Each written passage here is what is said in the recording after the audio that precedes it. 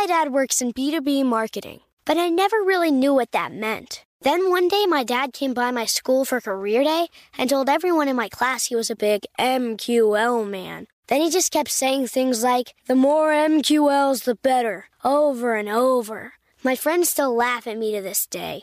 I think it means marketing qualified lead. One thing's for sure, I'll be known as the MQL man's kid for the rest of my days. Why couldn't you just be a fireman or a lawyer? Why? You ruined my life, Dad.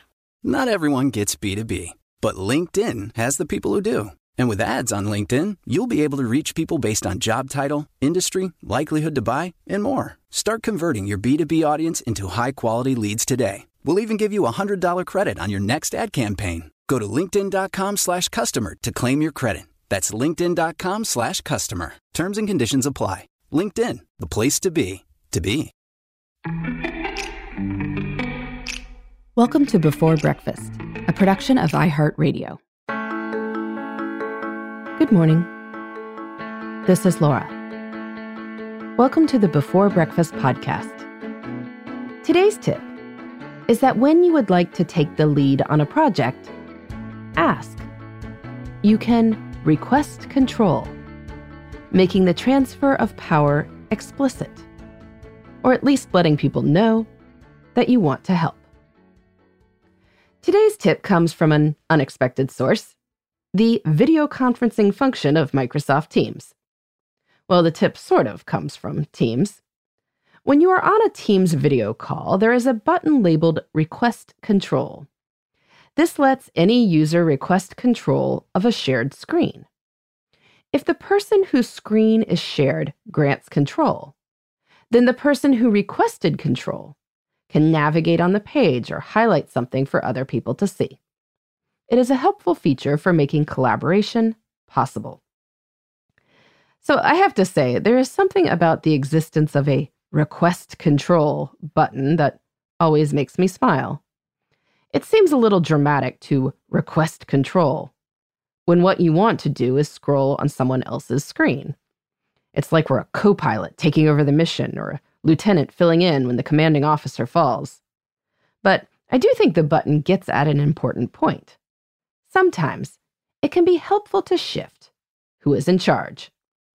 And when that is the case, it can be wise to request control explicitly, rather than pushing into someone else's role or just wishing things were going differently.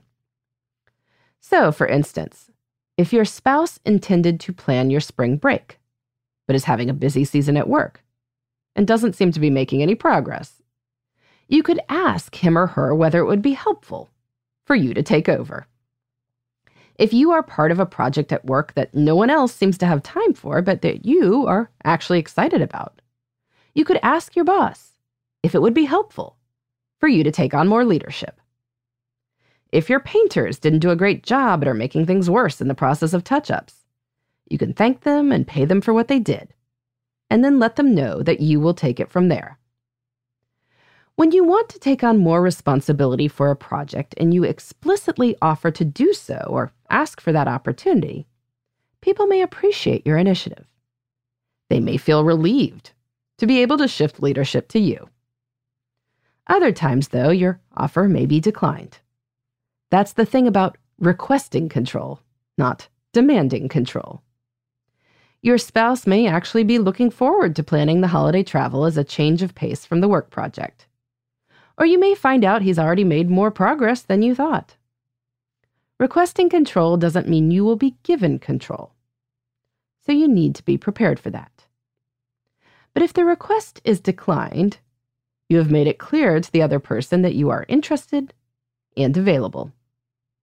In and of itself, that can often nudge things along, too. If you try requesting control, you can let me know how it goes at laura@lauravanderkam.com. In the meantime, this is Laura. Thanks for listening. And here's to making the most of our time.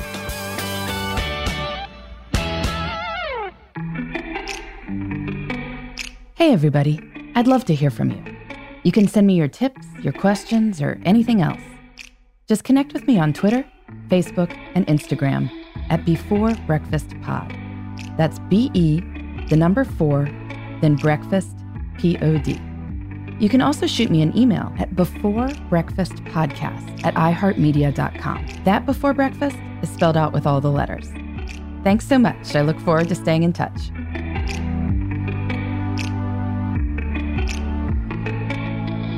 Before Breakfast is a production of iHeartRadio. For more podcasts from iHeartRadio, visit the iHeartRadio app, Apple Podcasts, or wherever you listen to your favorite shows.